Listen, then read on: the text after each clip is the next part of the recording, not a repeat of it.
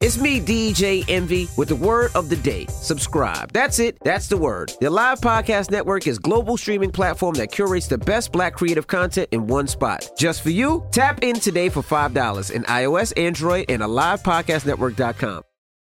Finally, a podcast network that understands the assignment. The Alive Podcast Network has launched the world's first content distribution app tailored by and for podcasters and listeners of color. Subscribers will enjoy a wide variety of shows, ranging from spiritual to comedic to inspirational. Podcasters can house their content and merch in one spot and monetize from a central location. Visit AlivePodcastNetwork.com, coming soon to iOS and Android. Sign up today to get a 6-month subscription for $20. You can thank me later. Welcome back to the Positive Deposit Podcast, and I'm your host, Presley Nelson Jr., two-time cancer survivor, and this is the show where we are transforming minds to change lives, and I'm so excited about the host that I have today. Is none other than the legendary DJ Lonnie B, a.k.a. Lonnie Battle. Yes, he is here. This man is amazing, man. Exclusive member of the Heavy Hitters, primetime DJ at iPower 92.1. He has actually some dope mixes on Apple Music, sold out venues. He's already hosted inaugural events, and he also is one of the co-founders of 804 Flavor label. And so I bring to you guys none other than DJ Lonnie B. What's going on, man? What's up, bro? It's an honor to be here with you, man. I appreciate, you know what I'm saying, the consideration to even be here, man, you know? Yeah, no, man. I was definitely looking for, just Black men that have gone through cancer, and I Googled you first. I stumbled upon your profile, and we had a mutual friend, because when I saw Richmond, as they say, DJ Lonnie B is Richmond, I had to call my brother, who you know is LaRoyce, DJ. Yeah, 5'9", my brother. Do you know DJ Lonnie B? He said, "Are you serious? That man is a legend." And I was like, if you know him, then it's good. He is definitely good peoples. And so, you're a conqueror, man. You're a conqueror of testicular cancer. So we're just going to jump right into it. And I want to ask you, man, how did you find out? What era was this? What year was it? What was going on when you finally found out about your diagnosis? It was 2013. It was May 2013. It was crazy. I was actually feeling a pain in one of my testicles. And, as men, sometimes if things aren't unbearable, we really don't, you know what I'm saying, we just deal with it and think, it's going to go away. So that's kind of what I was doing for a minute, but I did share it with my wife. Okay. And I went to the doctor. She encouraged me to go to the doctor, so I went to the doctor, my primary physician. And when I went to my primary physician, he gave me some medicine. Told me, he told me whatever he thought it was. Okay. I took the medicine, and I still was dealing with the pain. So my wife was like, "I need to go get a second opinion." In my head, of course, you already have the fear of something being bad. So yeah. Once the doctor told me that it was good, I just wanted to stick with the good news and just, wait it out and see keep what it was. moving. Yeah, yep. She wasn't really having that. She was like, you've taken the medication, you're still, dealing with the pain, you know what I'm saying? She actually, inspected it and was like, something's not right, so go get a second opinion. So I'm like, okay, I set up this second opinion, went there, and I had to go to a urologist. When I went to a urologist, they did an ultrasound on it. The doctor said, this was a Wednesday. The doctor said, we're going to call you and give you the results by Friday. So now I'm laying down in my bed thinking to myself, like, how am I going to wait 48 hours to get the results on whether or not I got cancer or that there's something wrong? Right. Doze off, wake up to my phone ring, and I look, it's the doctor. He says, I hate to call and tell you this, but after looking at your results, I see all the characteristics of it being cancer. We need you to come back in right now. We're going to do blood work, and we're going to operate tomorrow. So at this point, you went from telling me that you're going to give me the results on Friday to come back right now, you're going to operate tomorrow. At this point, it made me feel like he's trying to save my life at this point. Like, is that what he's trying to do whatever he can to save my life? So, the only way, I guess the way that he felt to treat it was to take one of them all the way out, the one that he was infected all the way out. And I'm thinking, you can't just do a biopsy or take that part out or whatever. Right. She was like, no. So again, there's no time to think about, I want to get a third opinion. It's like, I just got to go.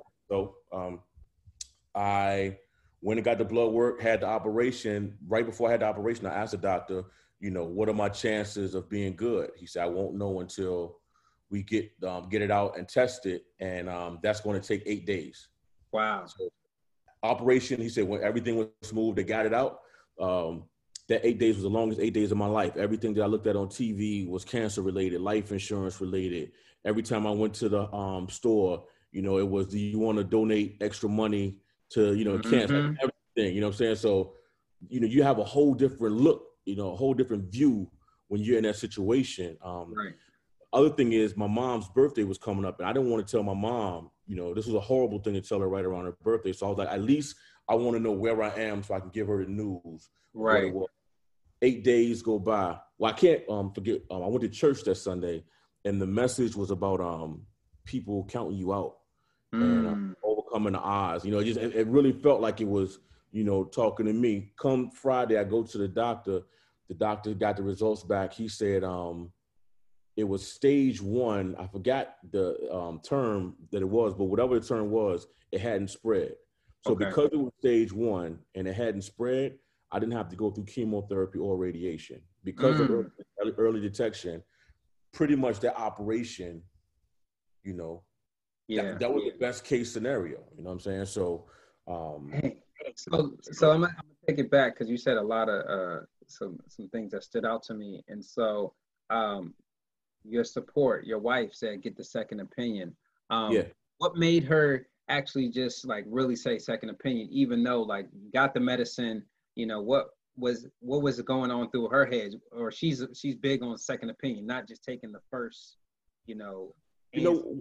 I think she might have been reading my energy, because as much as my mouth was saying, I want to go with the first thing, because I was still asking questions and because I was still complaining about it, maybe she was taking that as a, you're saying one thing, but you probably need to do something else. Right. And how important is to ask questions to the doctors, man? Because, a lot of times we as men and just in general, we don't ask questions when we kind of just take the information and we just like kind of run with it. How important is it to ask questions, especially when it's dealing with, our sensitive parts and just, just our health? Now, it's very important to ask questions, man. One thing about me, man, I might be one of those people that ask too many questions. Even before that, I want to know, what I'm saying? I'm that guy that I'm on Google all the time. So again, looking for answers on Google is a no-no. But, what I'm saying? When you're right there in front of the doctor, it's always a good idea to ask ask as many questions to get as much information as you can. Yeah. So you the type to self-diagnose yourself, huh? All the time. All the time. At least, I take it back. So listen, I'll do the self-diagnostics and look online and do all that other stuff. But the final word is from the doctor. I never take that as, I think I usually look at that to get myself prepared for a lot of things, which, and I must say, most times you find the worst case scenarios online, and I've been blessed enough that none of my stuff has ever been that extreme. So. No, definitely. What's one word that would describe like the reaction that you hear cancer, right? And I mean, you about to, lose. Yeah. You see what I'm saying? Like, what's the first reaction you had, or one word that would describe like how you felt? Wow, one word that's describe how I felt, man. It's hard, man. I think for me, it's kind of hard to put in one word. I think if I had to describe it as anything, it's almost like, imagine being that champion. Imagine being that Floyd Mayweather type person in your mind and actually get knocked down for the first time and not knowing if, you're going to get up for the 8 count. And, if you get up for the 8 count, how much more fight you got in you. So I think that's probably the best, the best description of it, because I didn't know which way it was going to go. And imagine all our life we hear cancer, our parents, friends die from cancer, or celebrities we know die from cancer. We hear it so much, but never in a million years, as many times as we hear it, we never think it's going to be us. Yes. And it was funny, around the time that I was dealing with it, John Legend had a song out called "Who Do We Think We Are?" And even though he wasn't talking that's a mean song right there. Yeah. So what I heard, though, because another thought that was in my mind during that time was, you start to think, why me? Why me? You know what I'm saying? But that song, even though it probably wasn't about that, it made me think, like, who do we think we are? Who do I think that I am? There's so many kids fighting cancer. There's so many people in the world fighting cancer. What makes me think that I'm exempt or bigger than any of them, that I can't get it, or I you know what I'm saying, shouldn't have it? So that song was deep for me around that time.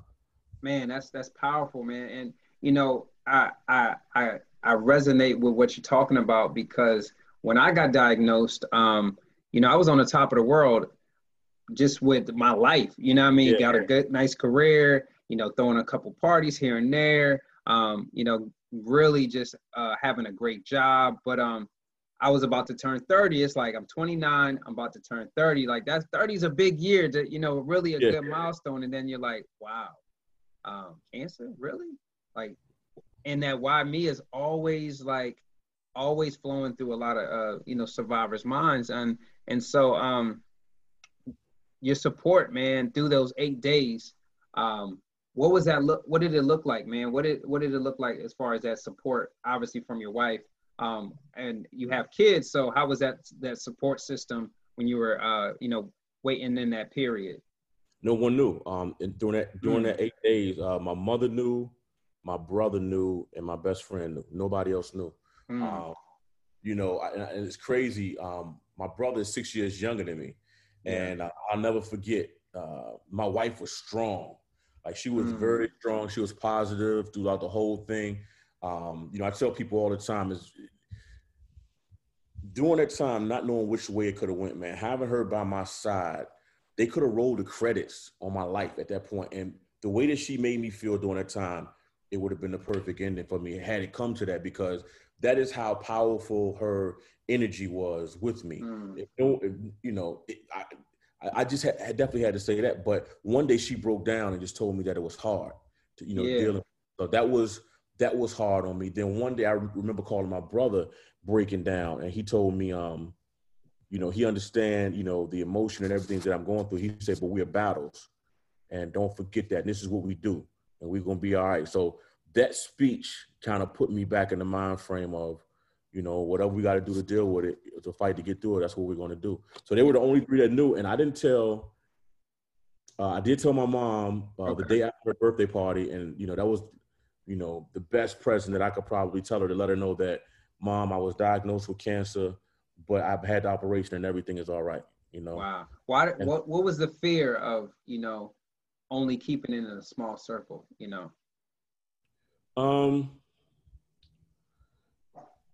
Until I knew what was what, man, I really didn't want people to, start to feel sorry, what I'm saying, for me. One thing. Here's another thing that I found out, and I probably didn't want to happen as well.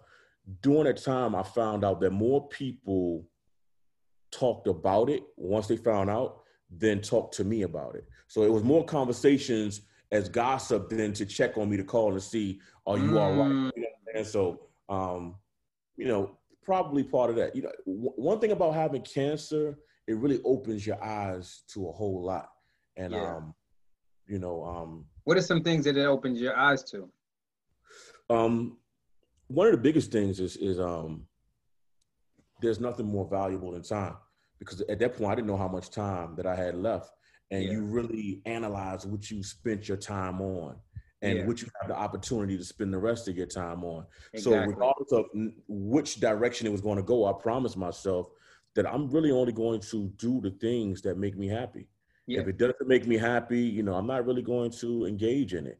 And not knowing that, doing that, it led me to the most successful days of my life on the other side of cancer. Because unlike you, around that time, I was good, but I had higher days, you know what I'm saying, as far as the business side of things. Things was kind of leveling out a little bit, but after I got in the frame of mind that I want to do the things that make me happy, it just shot, you know, through the roof, man.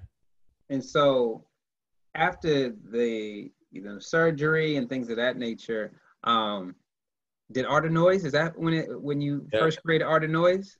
So Art of Noise, I've heard about this party. When 5ix9ine was telling me, I said, I need to get there. I need to, and because I saw the pictures and I said, yo, this is crazy. So was that like did cancer kind of like catapult that idea? So the Art of Noise, the first Art of Noise was November 2012. Okay. The second Art of Noise was March 2013. Cancer came May 2013. Okay, so, wow. So at that point, the Art of Noise was only, you know, it hadn't seen more than 100 people at this point. Okay. But the feeling that it gave me was one of the best feelings that I had felt in a long time. And, you know, during that time, when you think about the club scene, everybody was going there to be in the VIP sections, to pop bottles, you know, but not many people, or not as many people, would leave a party and say, I had the best time of my life. I had a great time, you know what I'm saying? So it's more about the energy and experience than it was about the flashy stuff. So, you know, because that made me feel good, I said I wanted to go more in that direction. Yeah. And because I did, it just continued to grow and grow. And, you know, right here before COVID, man, we were selling out this venue called The National that holds like 1,500 people. We sold it out at least 9 times. And again, this is all grassroots, no radio commercials, no physical flyers. Everything was social media, Instagram, Facebook, and it was the same. Man, so if I could imagine, if I close my eyes and imagine being at the Art of Noise, what would I experience? What kind of music? Where are you going with it? So if you love music, man, like imagine. I feel like right now, being a person in radio, man, radio has programmed us. You know what I'm saying? Or it's very programming. You know, they play the same songs over and over. And there's so much music, new and old, that we love and appreciate. So imagine being that person that listens to radio all the time and said, I just want more. And not knowing if you're the only person that feels that way. And then one day you go to an event and everybody feels exactly the same way that you feel. They just love good music. And it's not just one type of music. It's not just, you know, dirty South hip hop, or it's not just R&B, but it might be pop. It might be 2000s music. It might be 70, but you're just a fan of music and the energy, you know? So even if it's a song that you don't know, you're not sitting there thinking to yourself, you know, when is he going to turn up or when is he going to do something else? Right. Because you're looking around and there's 1,400 other people singing to the top of their lungs a Stevie Wonder record. You know what I'm saying? Oh, wow. So and then, you taking it to, I wouldn't even say DJ Nice, you know what I mean? But you're taking a journey. You are bringing people through a journey of different genres of music, I'm assuming. Yeah, I love you talking about D-Nice, what D-Nice does? Yeah, D-Nice, Yeah. So D-Nice, I think what D-Nice does is dope. It's definitely a musical journey, you know? I'm trying to think of some of the other things. The other thing that makes it unique, though, is it was never about the money. Like I told you, it was 100 people there. And as it progressed, more money started to come in. And what I was thinking to myself is, what could I do with this money to give back to the experience? So what I started doing was I would pay an artist to come to the Art of Noise, not telling anybody that they're there. And as I'm up there DJing, I'm playing the song, and then the artist just walks out. So the first artist that we ever brought to the Art of Noise was DJ Cool. And he came down, tore the building down. Nice. You know, we also brought Redman, MC Light, Mystical, the Yin Yang Twins. To date, we've probably brought like 23 to 25 artists to Richmond. Oh, wow. Yeah. That's amazing, man. So will there be, after this COVID, will be Art of Noise? Will it come back? I hope so. You know, the beauty of it is, I don't know if and when we'll get back to being able to put 1,500 people in a space again. You know, so even if I had to go back to doing it with 50 to 100 people, you know, I wouldn't have a problem with doing that. I haven't done it virtually. A lot of people they've You asked just me read about. my mind. I was about to say, what about virtually? You know, crash Zoom. Yeah, the crazy thing is, like, one of the first things I said, if you close your eyes and you're in a room full of people, I think one of the major components to the art of noise, and what makes the art of noise is the energy in that room. Yeah. I can't duplicate that energy virtually, and I would hate to give someone a great value or watered down version of the art of noise, and you feel like, oh, that's all it is. It's just him playing old school music or him doing this or that. It's not that. So I've kind of stayed away from the virtual thing, for now, until I can, figure out a way to do it right. Okay. Well, if you change your mind, man, this will be a perfect time. Perfect. Because we don't know when, things are going to change. So what my next question for you is that I know that you've done interviews before, and one thing that stood out to me, you quoted, like, it hit me like bricks, when you found out. And when I read that quote, it resonated with me, because I just feel like cancer, especially when it's like not expected, like it's not a smack in the face. It is like a bag of bricks, and you just have to be able to endure that pain. It's just kind of like the the Hulk. You see what I'm saying? He flies from the down, and it boom. You see what I'm saying? But he comes out bigger and stronger. And so, what were some of the things that made you stronger? As after the surgery, because I'm sure like you felt different after you've gone through this procedure, but what was it that made you stronger and stronger, especially because you had the art of noise and you had everything else that you had to do in your career or to uphold to kind of keep pushing and get past this? You said, so what were the things that made me stronger? What was your motivation? What made you stronger after this experience? Because some people don't bounce back, One of the things that that made me feel strong was the platform. The fact that I have a platform, once I got past the why me, I thought to myself, I have a powerful voice. So when I was able to share my story with my community, and everybody that have listened to me on the radio, to sit down and have conversations with other survivors, to have other conversations with people that have concerns or questions. It putting me in that space made me feel like, I had a purpose, what I'm saying? Regardless of which direction it went, like, as much as I have my DJ family, I have my rap hip hop family and all these other things, that's a whole nother family, a whole other world that, introduced me to. So that was definitely a major part of my strength, man. Just being able to talk to other people, be an inspiration to them, share certain things when they tell me things that they're feeling, to share with them that I felt the same way, or to share other stories from other survivors, what I'm saying, that have gone through some of the same things, to give them inspiration and let them know, once you make it through this, you'll be in this position to do the same thing and share your story with other people. So. Exactly. And see, that's what we're here now, so, I mean, the surgery, did they just take the testicle out? Took it out, man. Took it. So so you got one testicle. Yeah. Manhood, man. I ain't gonna front. Like, I ain't gonna front. Between me and you, man, I have to check myself, man. Like, it's almost an inside joke when I say something about my balls. It's like, you cheat because you only got one, so you gotta take the S off of it. But my biggest fear was, and I will say this, when they were talking about the surgery, the fear of, what if it doesn't work? What happens if it doesn't work anymore? Because there is all different types of things that could go wrong with that. But when you think about cancer and the effects of cancer, I got to the frame of mind that if need be, they could take all of it. If it's going to keep me here to be here with my wife, my kids, my family, I've used it, what I'm saying? So I'm good. But everything bounced right back, and I was good. Now, am I mistaken? You had a child afterwards?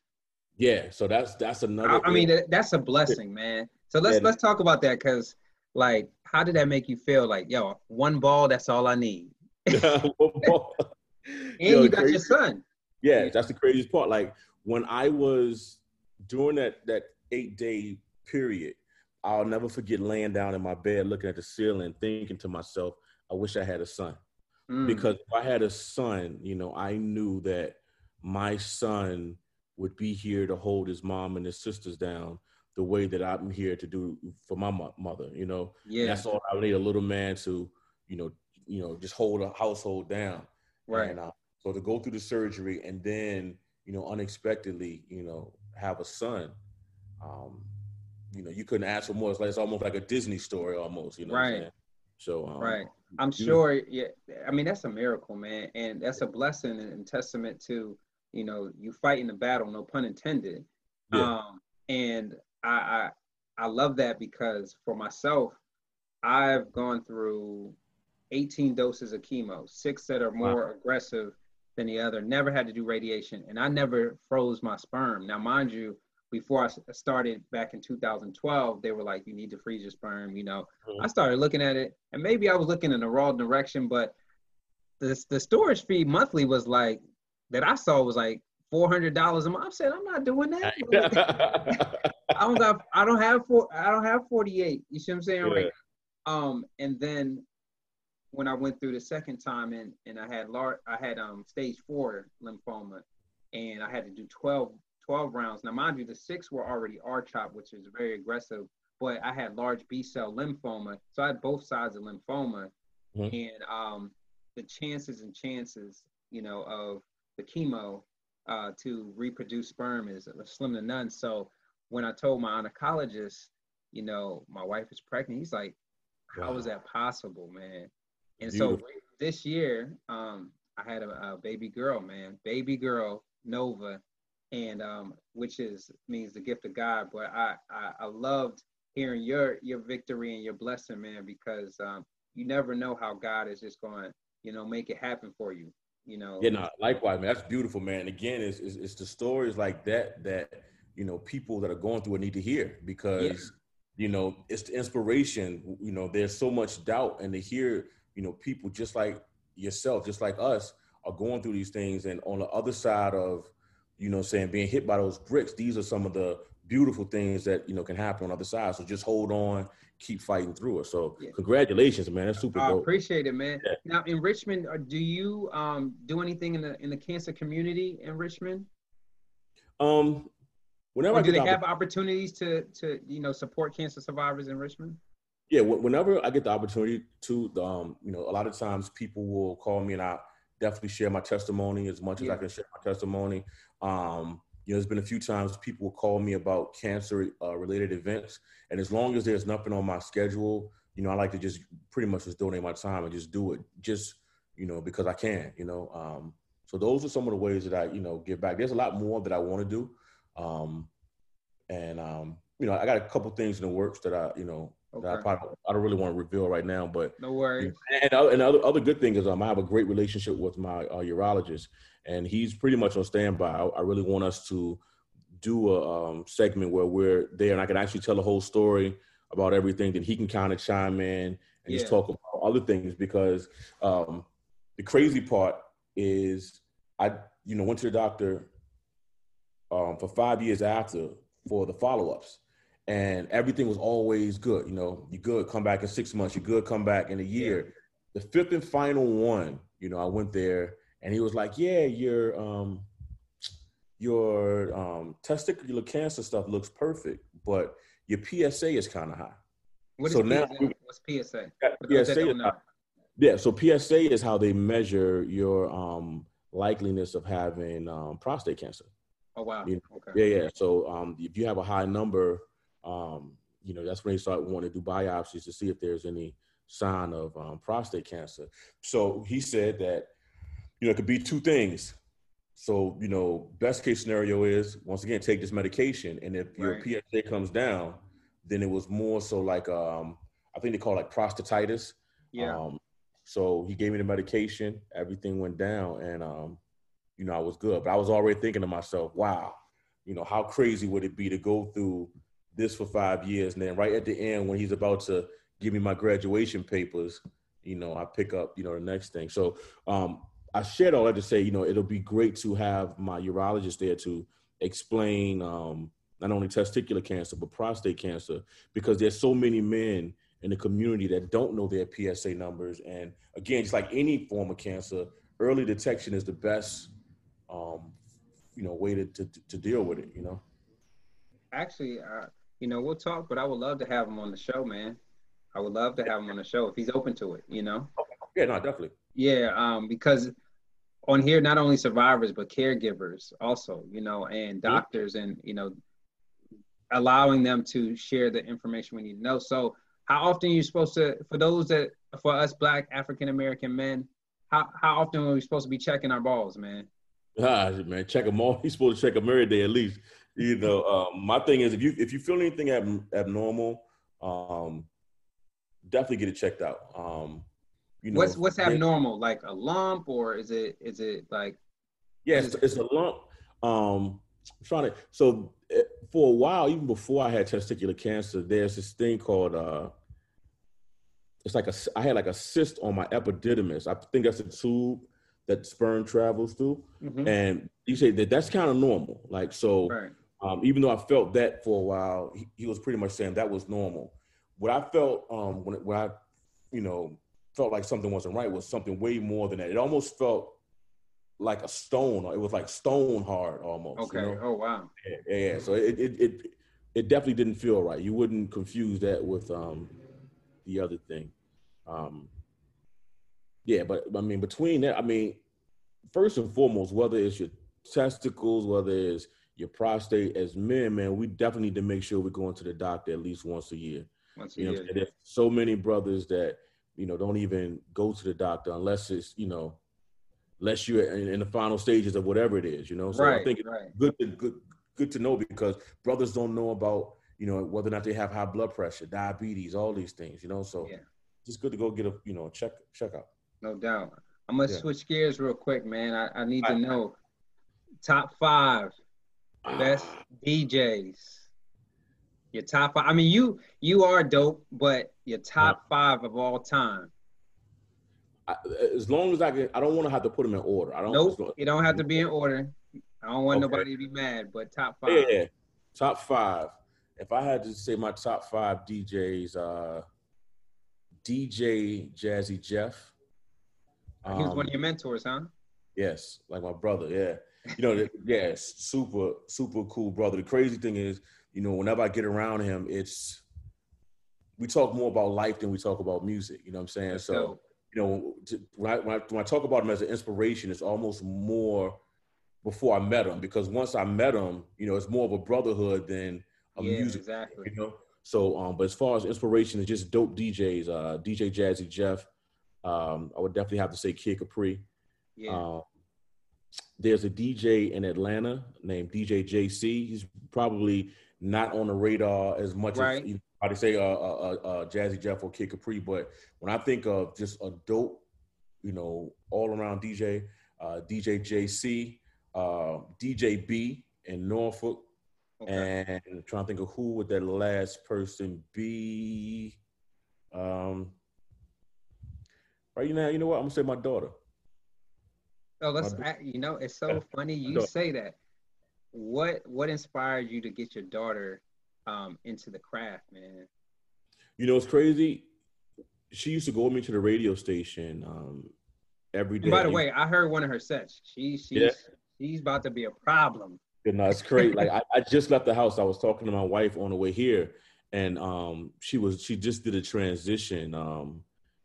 But it blew my mind. I'm like, yo, that was incredible. Like I would actually do that. You know what I'm saying? So, but it was crazy. She would go with me to the radio station, and to any kid, you see a turntable spinning around, buttons, lights. Who wouldn't want to play with it and mess around with it? So she used to mess around with it, but I would watch her. The way that she was able to, mess with the turntable and not hit the needle, and things like that. Just small things like that. I was telling her, like, if you really wanted to learn, I could teach you. So we started messing around with it. One of the most important things about the DJing thing was the counting. And I was like, okay, well, she does cheerleading, so I'm going to approach it the same way that we approach cheerleading. And just small things like that, telling her to look at the turntable like it's a clock. watching her progress, and the more and more she did, I said, no, she really can do it. And funny thing is, she got good at it and quit. She told her mom that she didn't want to do it anymore, and she was scared to tell me because she thought it would hurt my feelings. Right. And I was like, nah, I only want you to do it if it's what you want to do. Yeah. She took a break, came back, and just. Have you ever did a DJ battle against your daughter? Have you seen the father and daughter with the beatbox? Yeah. Have you ever thought about just having a battle against your daughter? I thought about, we did a mixtape called Daddy Daughter Battle, I believe, but it was more of a play on the name, Lonnie Battle, Aaliyah Battle, yeah. So we did that. There's a couple things I do have in the works I want to do with her. Okay. Battle her. I don't want to battle her yet. I want to give her a little bit more time before I do that to her, man. She's but as far as creatively and keeping me up on what's right now, you know what I'm saying? She knows her music. The other thing that I want to protect for her is the fact that she's not programmed. I talked earlier about being programmed. Yeah. She's not programmed into thinking, I got to play this record because this is a top hit or whatever. She plays from her heart.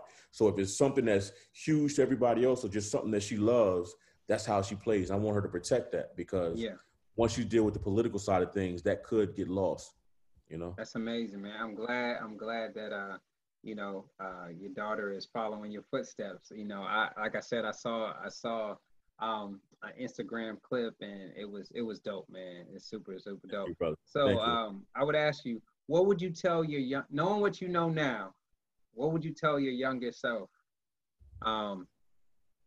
that would help him prepare for his future?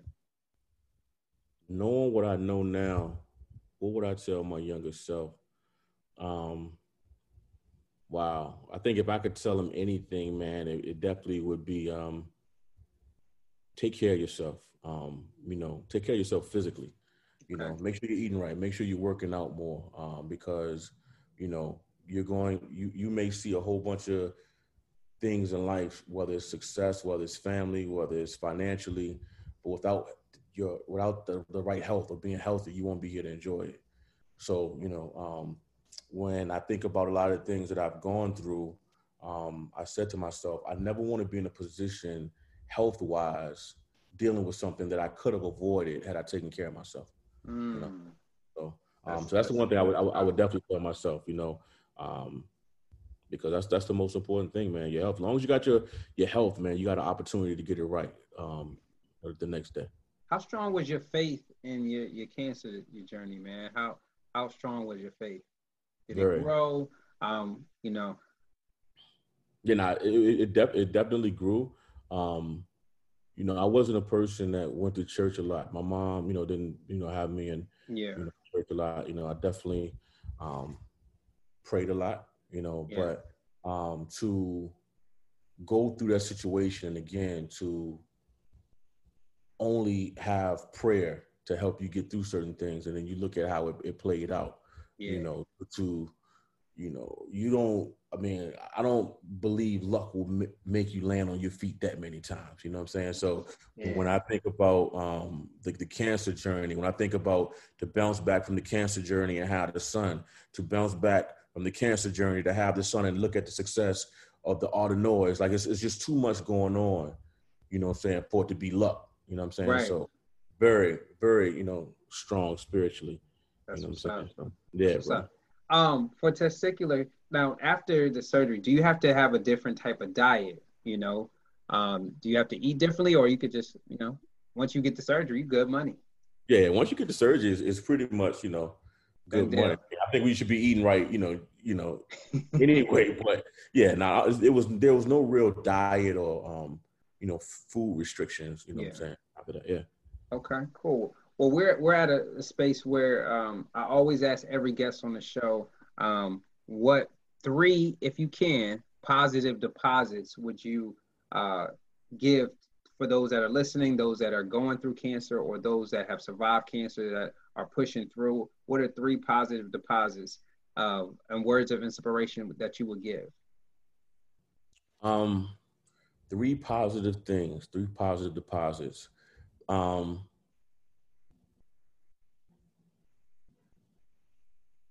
I guess number one would be to always, even when it gets hard, always think positive, because, during those times, your mind and your thoughts, are very powerful, you know what I'm saying? And it could really bring you down. And, so make sure you try to stay as positive and surround yourself by positive, people.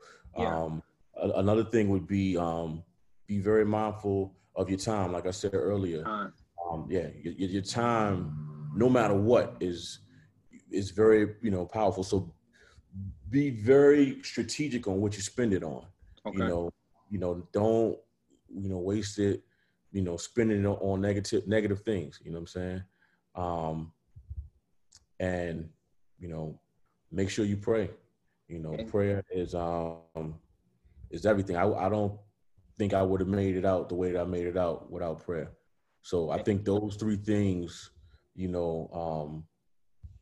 could potentially put you in a seat to share your story with other people and tell them about, the dark side of some of the things that you may be going through right now. Yeah. That, you'll tell them that, I was in this place, but this is where I am now. Right. And that is how we'll keep the cycle going. Man. Well, look, man, I really appreciate your time tonight, man. That was powerful. Just your journey is powerful. Just the dope things that God is blessing you with, man.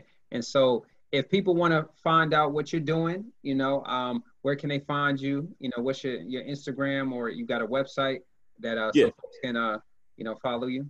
I guess the best place right now to follow me would be on Instagram at DJ Lonnie B, DJ LONNIEB. And I'm the same thing on everything. On Facebook, or Lonnie Battle on Facebook, LonnieB.com, DJLonnieB.com, all those different places. But I'm the most active on Instagram. That's where you'll see the DJ stuff, the family stuff. It's like a, mini reality TV show on my Instagram page. Hey, ain't nothing wrong with that, man. We got to show all shades of our lives. You see what I'm saying? The ones that, whatever we want to share, But no, that's awesome, man. Well, you heard it from him at DJ Lonnie B. You are now tuning into the Positive Deposit Podcast. You can hear us on Apple Podcasts, Spotify Podcasts, iHeartRadio, and Google Podcasts. You can also go to our website, www.positivedeposits.org. Make sure you push that donate button. Everything that we do here, it matters. And so with that being said, I'm glad that we had DJ Lonnie B, and we definitely have transformed minds to change lives. And signing off.